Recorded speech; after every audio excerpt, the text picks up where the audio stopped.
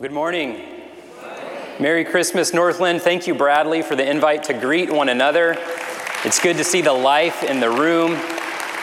It's wonderful. So, I heard an ancient story out there about this Jewish man who had a large family and a small house, and he was really wrestling with that situation. So goes to his rabbi and says, Rabbi, what do I do? And the rabbi says, I know what you should do. You have goats, right? The guy says, yeah, I have some goats. Take one of your goats and bring it into your house. Let it live with your family like a member of the family. And then come talk to me in a week. So the guy starts and tries that, comes back a week later, and his eyes are bloodshot. He's all disheveled. And Rabbi says, how's it going? He says, horrible. The goat ate my couch. My family is fighting. There's mess all over the floor. It's terrible. Rabbi says, don't worry. I want you to move the goat back outside. Come talk to me in a week about how things are going in your house. And so a week later, you can see where this is going. The guy comes back. The rabbi says, how are you? And he says, great. Everything's going wonderful. Our house feels bigger than ever before. We're not fighting. We're all so happy. It's all about your perspective, isn't it? And for my family, our situation with the goat or whatever that might be in our household was actually that we thought it would be a great idea entering Christmas season a week ago to start potty training our 1-year-old twins. And so we started doing that. We had a bit of a stressful 48 hours. They learned a lot, but we said at the end of that 2 days, you know what, why don't we go back to diapers for a little while? And going back to diapers felt like kicking the goat out of the house. And so we are at peace. We're so happy. Everything's wonderful in our home. Even though it's a busy home, it feels great right now. I say all that for a reason. We're in this Christmas season, and we all tend to do this thing in this time of the year where we have maybe some time off of work, but we're planning travel, we're buying gifts, and then we go, I've got some extra time, so I'm going to take on 3 different home improvement projects, and we try to cram it all in. And maybe the invitation from God today is to actually just stop and slow down.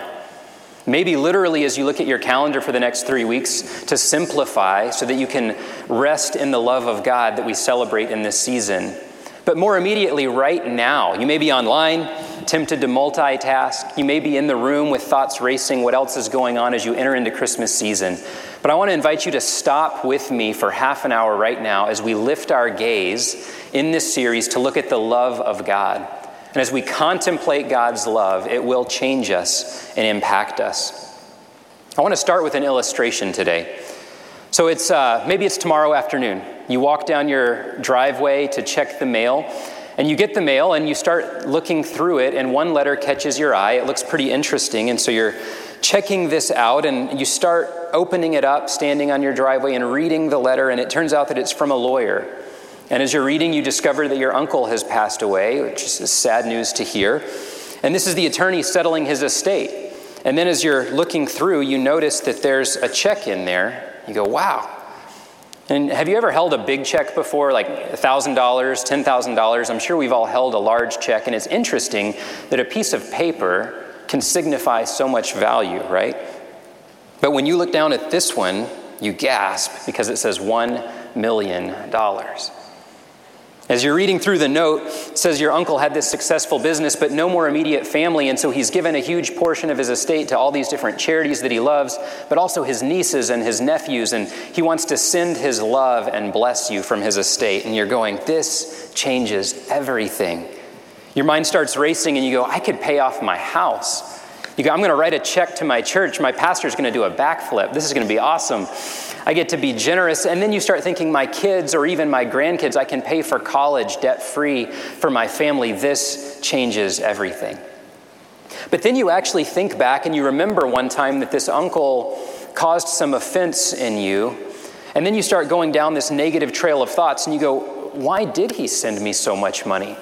And then you start thinking about, you go, I think he's trying to manipulate me. And the anger starts building. And before you even realize what you're doing, you're going like this.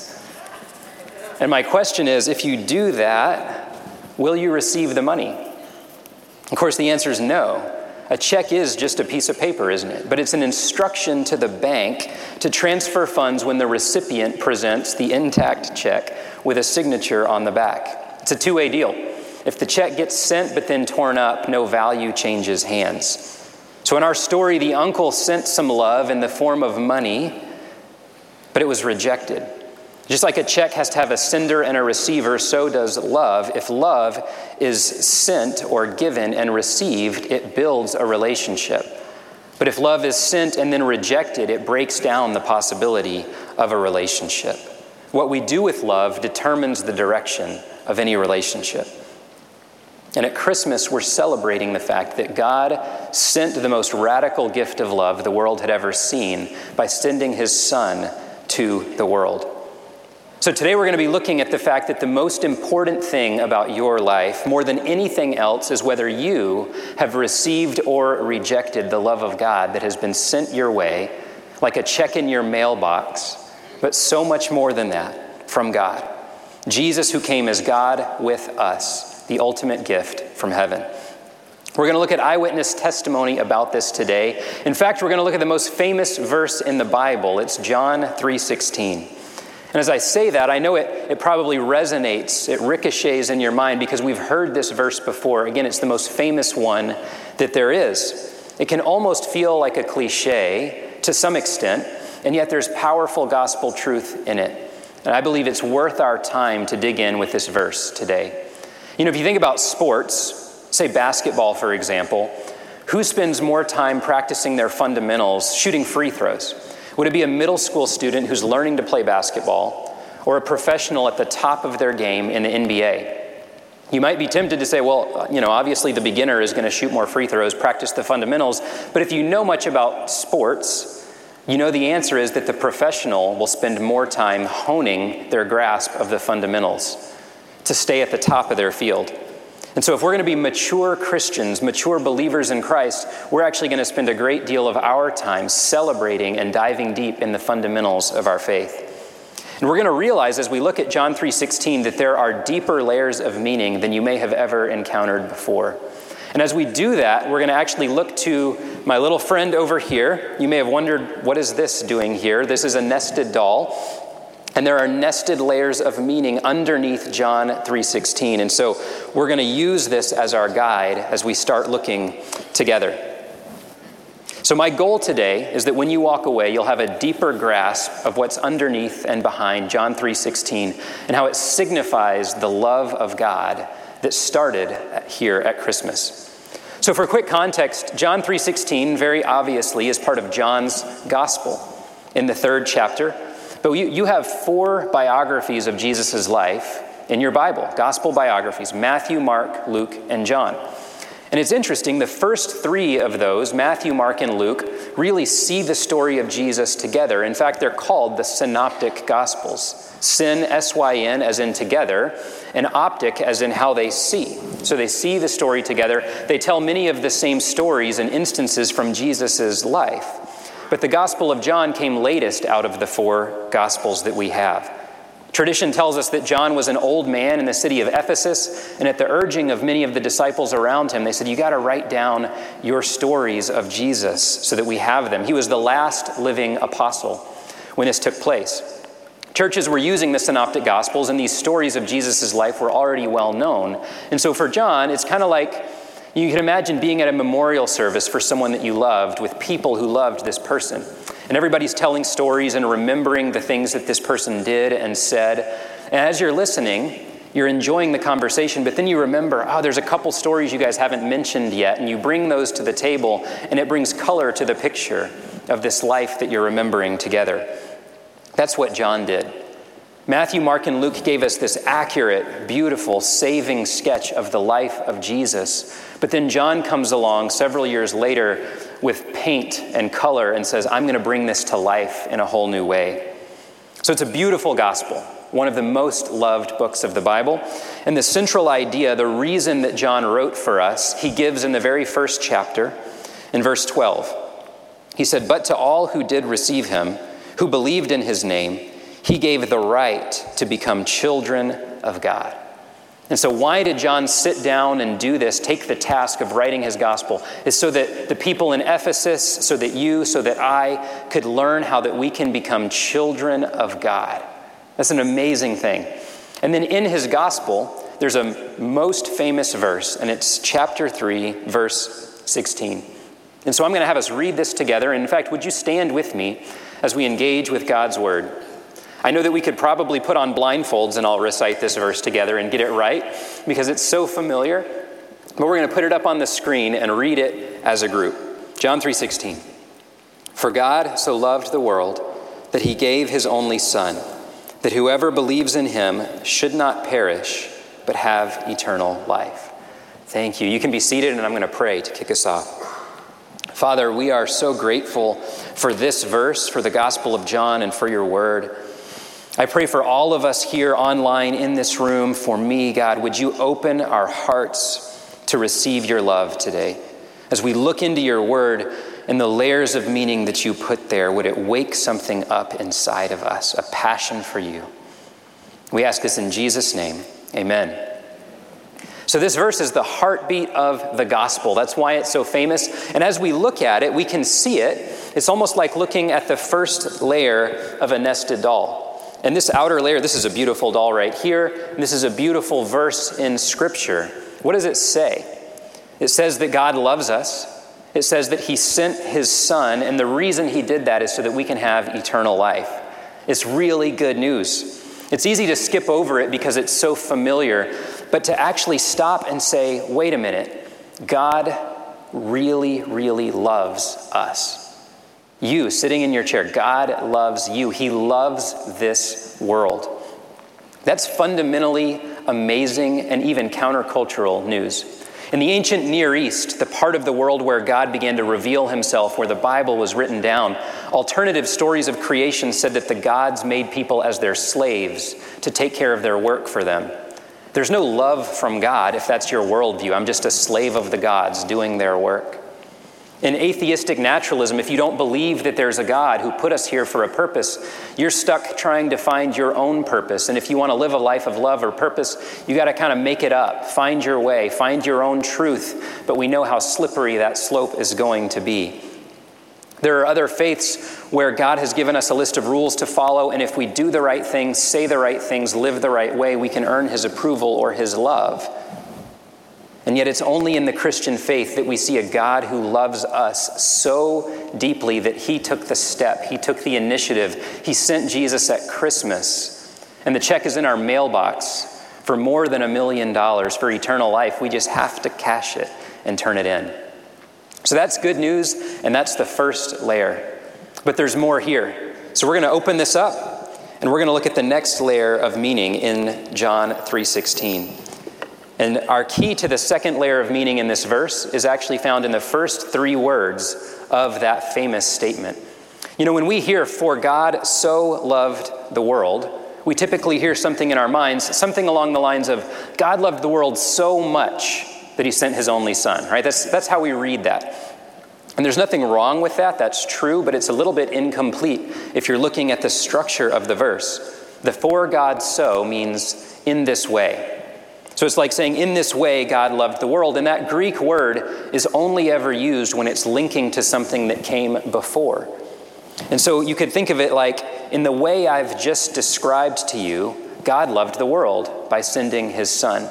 And so if we hear that, that's why we need a second layer to our doll, because we go, wait a minute, what came before? John 3:16 is unpacking whatever was said just before that. So we're going to look at those last 2 verses. And they come in a conversation that Jesus was having with Nicodemus. Nicodemus was one of the highest-ranking Jewish religious teachers and officials in Jerusalem at the time. He had come to meet with Jesus to say, I want to understand, why are you here? What are you doing? What are you teaching, Jesus? And Jesus was unpacking and explaining that. So John 3:14 and 15, let's put those up and I'll read them. And as Moses lifted up the serpent in the wilderness, so must the Son of Man be lifted up, that whoever believes in him may have eternal life. So what does that say? It talks about the Son of Man being lifted up, right? And that truth right there, we hear in the first verse, God sent his Son so we can have eternal life. But now by looking deeper, it's not just that Jesus came. He came to fulfill a higher call, an ultimate purpose, and he actually gave his life up. He was lifted up as the Son of Man on the cross. And so the salvation he brings has something to do with that. But there's something else, and it's kind of weird in this verse, right? As Moses lifted up the serpent in the wilderness. What's going on with that? Now, John wrote his gospel primarily to fellow Jews, and if you were reading and you were a Jew living in Ephesus 1900 years ago, John's gospel is hot off the presses, the ink is dried, and you're reading through, you would understand what he's saying. But we have to cross 1900 years of history, cultural and geographic gaps to try and say what's going on with that story. And so now we need to do this one more time. We're going to open this up and say what's underneath in the next layer. Now, if you're looking at this nested doll and you know how these things work, you're going, okay, how many are in there, and when is this going to stop? I'm going to tell you right now, there are more layers inside of here, but for the purpose of the sermon, a 10-layer sermon is not going to work very well, so we're done. So if you're with me for one more biblical excursion, we're going to say what's underneath John 3:14 and 15, and what's going on with the serpent in the wilderness with Moses. And if we want to find that layer of meaning, we've got to go to the book of Numbers. It's near the beginning of the Bible, and the book of Numbers is the book about the wanderings of the people of God. After they were set free from slavery, but they hadn't made it to the promised land yet, they were wandering. And Numbers tells us many stories from that season. And if we started in chapter 1 and flipped our way along, we would find the story about the snakes in chapter 21, verses 4 through 9. So I'm going to read those for us now. From Mount Hor, they set out by the way to the Red Sea to go around the land of Edom. And the people became impatient on the way. And the people spoke against God and against Moses. Why have you brought us up out of Egypt to die in the wilderness? For there's no food and no water, and we loathe this worthless food. Then the Lord sent fiery serpents among the people, and they bit the people so that many people of Israel died. And the people came to Moses and said, "We've sinned, for we have spoken against the Lord and against you. Pray to the Lord that he take away the serpents from us." So Moses prayed for the people, and the Lord said to Moses, "Make a fiery serpent and set it on a pole, and everyone who is bitten, when he sees it, shall live." So Moses made a bronze serpent and set it on a pole. And if a serpent bit anyone, he would look at the bronze serpent and live. Okay, so now we have the 3 layers of meaning, right? John 3:16, God sent his son so we can have eternal life. But it's not just that Jesus came, it's the fact that he sacrificed himself. He was lifted up. And when he was lifted up, there's another layer here. Jesus points back to the story from Numbers, where the people were being bitten by snakes. And somehow we can connect these 3 layers together to get at what Jesus was saying. Here in the story we just read, from Moses and the people of Israel, the people have sinned against God, and they're getting a dramatic consequence for their sin. Many of them are dying right then and there. It's a serious situation. When John 3:16 says what it says, "In this way God loved the world," it's talking about Moses lifting up the snake, the bronze snake, before the people of Israel. We could kind of push all this together into a paraphrase like this. God loved the world in a way similar to Moses lifting up that snake in the wilderness to heal the people. God did this today by giving his son, so whoever believes in him will not perish, but have everlasting life. You know, Jesus is everywhere throughout the Old Testament. He's the figure that the stories point to, and he fulfills them. But here, remember, he's talking to Nicodemus, a very sophisticated, smart guy, wants to understand Jesus, why are you here, who knows the scriptures very well. And Jesus could have pointed anywhere. And he pointed to this story in the book of Numbers to explain why he's here and what he's doing. Jesus was saying to Nicodemus, he was saying to you and to me, look, you've been bitten by a snake. And when you look to Jesus, when you look to the Son of Man, you're like an Israelite, bitten by a snake, fearing for your life, desperately looking up. You catch that? Lifting our gaze like we're doing in this series to the one who has been lifted up. And we're saved not because of any power inside of ourselves, but because God has miraculously given us a way of life and a way of escape. God lifted up a snake for them, but he lifted up his son on a cross for us. I want to show a short video from the series called The Chosen, and I love the way it takes us into this moment with Moses as he prepares the bronze snake. So this is 3 minutes. Let's take a look, and then we'll continue.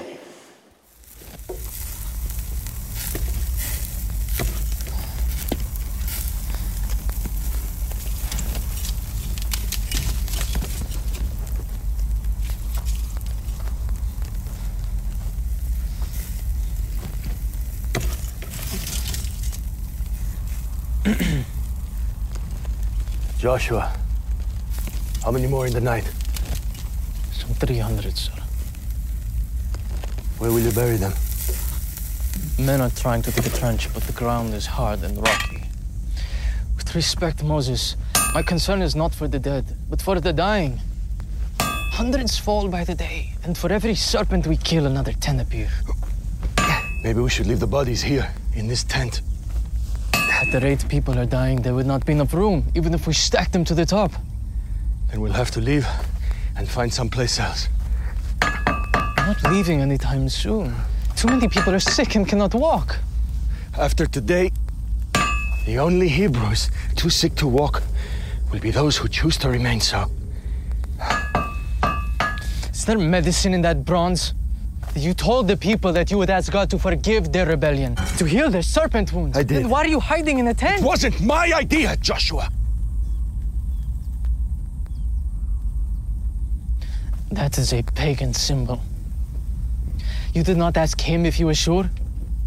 Maybe you misunderstood him. I've learned to do what he says, without questioning. You remember what happened at Meribah. Just to be sure, we could send a messenger to Ezion-Geb or beg for aid. That pole. Hand me that pole.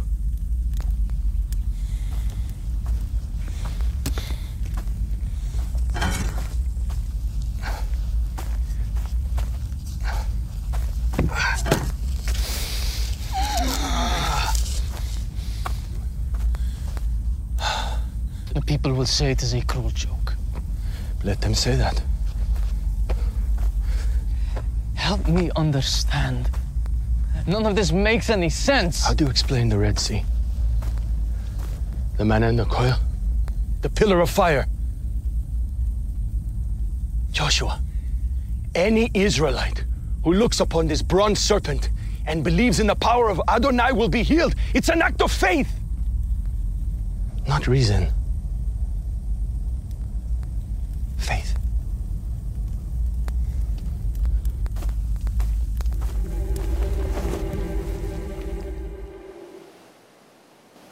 All right. Did you notice the cross-shaped pole that they used to hold the snake? I love this clip because the producers of this show get the prefigurement of Jesus and what he would do, like he references in the Gospel of John.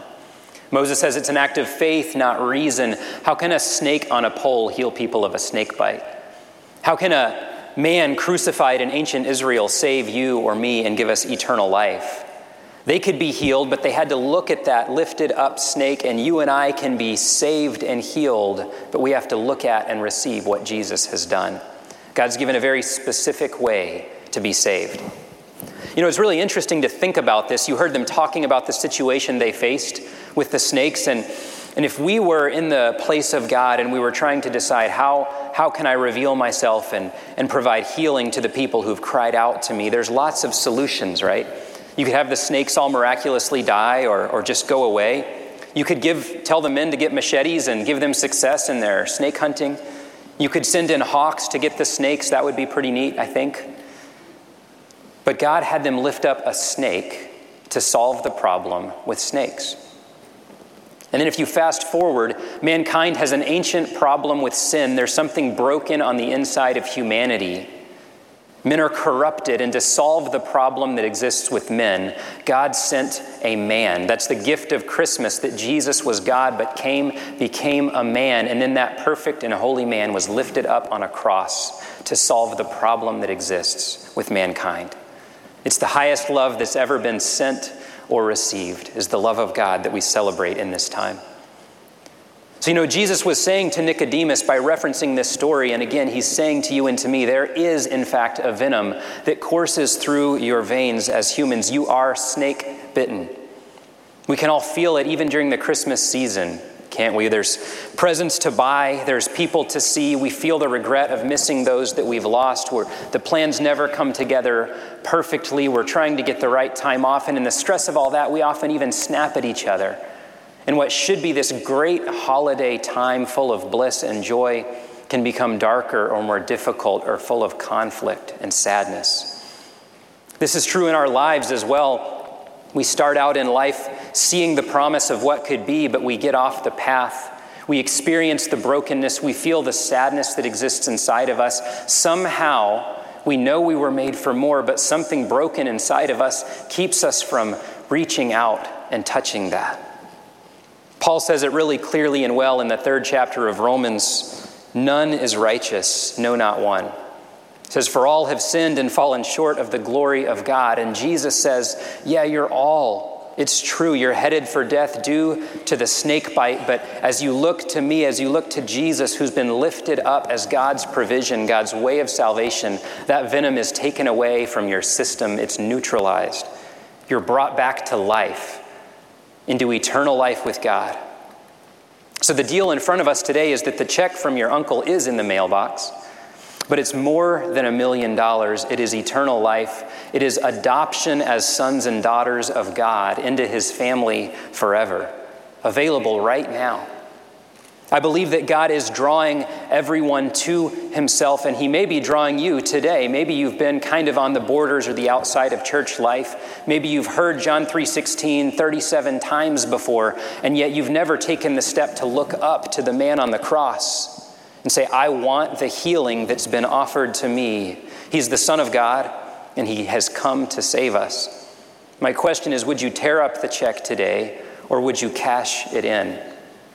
So God's offer is on the table. If you have never looked to Jesus on the cross, he came as a baby. It's the joy of Christmas, but he accomplished his work when he sacrificed himself.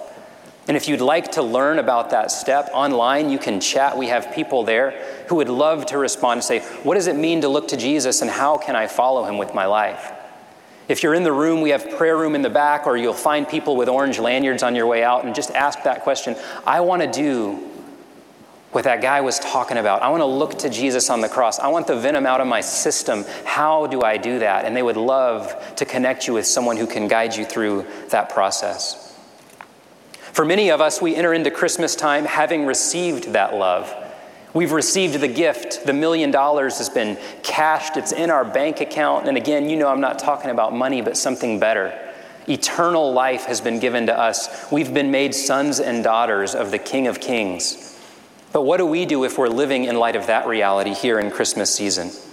Well, Jesus gave us a clue in the 15th chapter of John. So later in John's gospel, we have these words recorded in verse 9. Jesus said, as the Father has loved me, so have I loved you. Abide in my love. And as you look at that verse, when Jesus says, so have I loved you, the grammar there indicates a completed action. He's saying the job is done. Like he said on the cross, it is finished. I've loved you. The check is in your mailbox. All you have to do is cash it. Live in light of the reality of what you've received. Or like we're saying in this series, here in this Advent season, lift your gaze. Look and meditate on the love of God and live in light of it. And it will change you and shape you through the power of the Holy Spirit that you've received as a follower of Christ. And you know, if we have received that love, if that's been part of our story, one of the things that we're called to do in that joy is to share it with others. We've had a couple of messages here from this stage about how to do that recently. One very tactical thing you can do that, of course, we've been encouraging is as we look forward to the Christmas services on Christmas Eve, it's such an easy invitation. You know, in our culture, it's not as common to go to church anymore, is it? And yet at Christmas time, everyone has a cultural memory of church.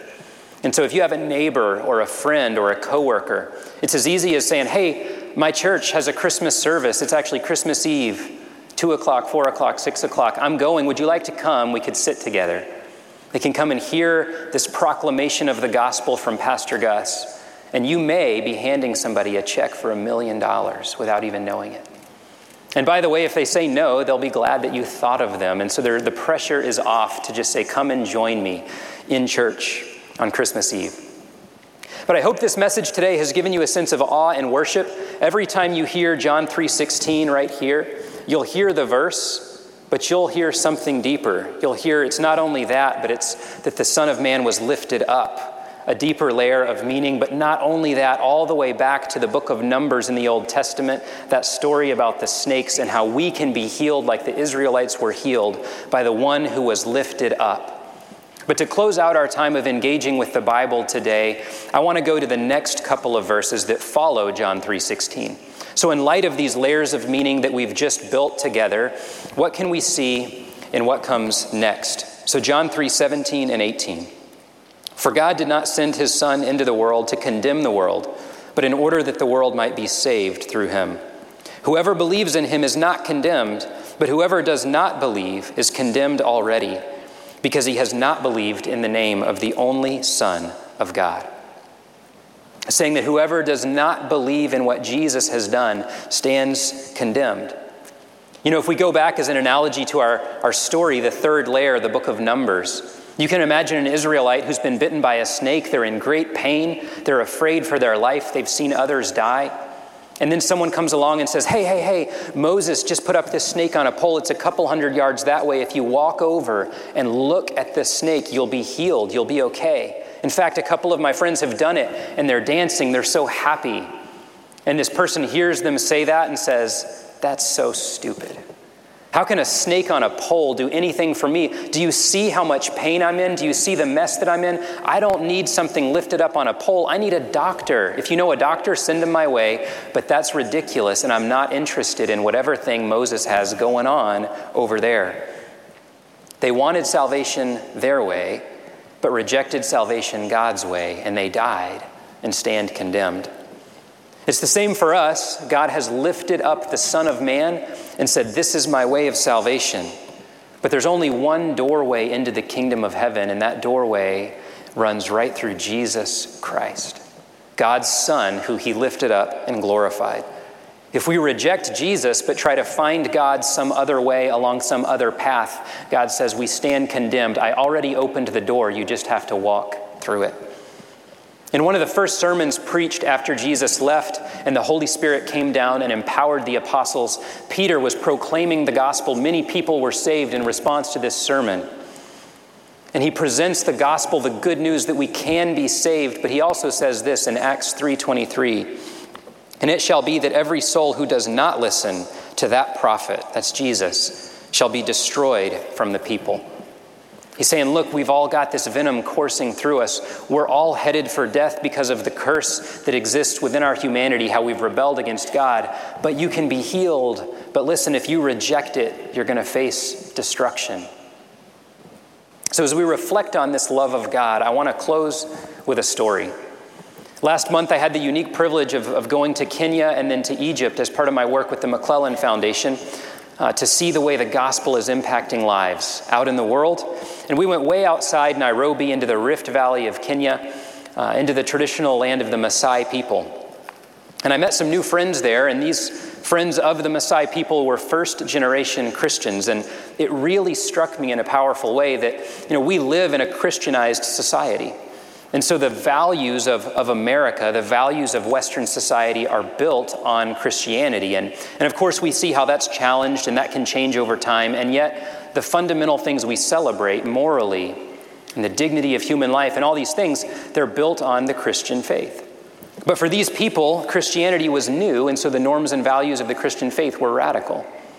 For example, there had been no ambition in previous generations to tame or cultivate the earth, to build a healthy and prosperous future. They had mud homes this high. You couldn't even stand up in them. The cows ran free, and if you needed to use the bathroom, well, there's the field over there, so good luck. Find a spot. Try to stay clean. But this new generation that had become Christians, they had an understanding rooted in God's word and the love of God, that God has put us here as stewards of the earth to cultivate and build a healthy and prosperous life. And so it's taken away the sense of fatalism. They're building these homes that have a couple different rooms in them. You can stand up. They have windows to let in the light. They've put in pit latrines, which is like an outhouse, which is a massive upgrade to the hygiene situation that their families were living in. They're planting trees and thinking 10, 20 years into the future to harvest time and how they can bless their children even as they invest in the future. So that's amazing, isn't it? But Jesus does even more than that. I want to share a picture of one of my friends with his beautiful daughter. I fell in love with this little girl in her bright yellow dress and got to know this man and a dozen of his friends. And you see, traditionally, this people group would have practiced a form of mutilation of their little girls. They would marry off their daughters, often as child brides, and then once married, a woman had the status of cattle, had to follow behind the men, could only speak when spoken to, and if you were beaten by your husband, there's no recourse. That's just the way things are. But there was a change happening. And as I stood there, under the African sun, miles from the closest village, this man and a dozen of his friends were telling us in Swahili through a translator what Jesus Christ has meant in changing their view. They said in past generations, the women were not treated so well, but our faith in Jesus helps us be ones to make a change. We even see our wives as partners. We see their value. They can build the future together with us. No more beating the women, no more mutilation or child brides for their little girls. This little girl right there has hope because of a culture change that grows directly out of the love of God and the gospel of Jesus Christ. Her father embraces faith in Jesus and her life changes forever.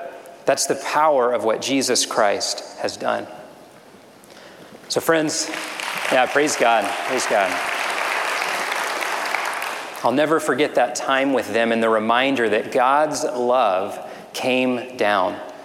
He came as a baby and he lived his life here, showing us the love of God and what it means, and it transforms us. And my prayer today is that we would receive that love. It would change us, and we would change our community, our church family, Central Florida, and to the ends of the earth, like the story we just heard.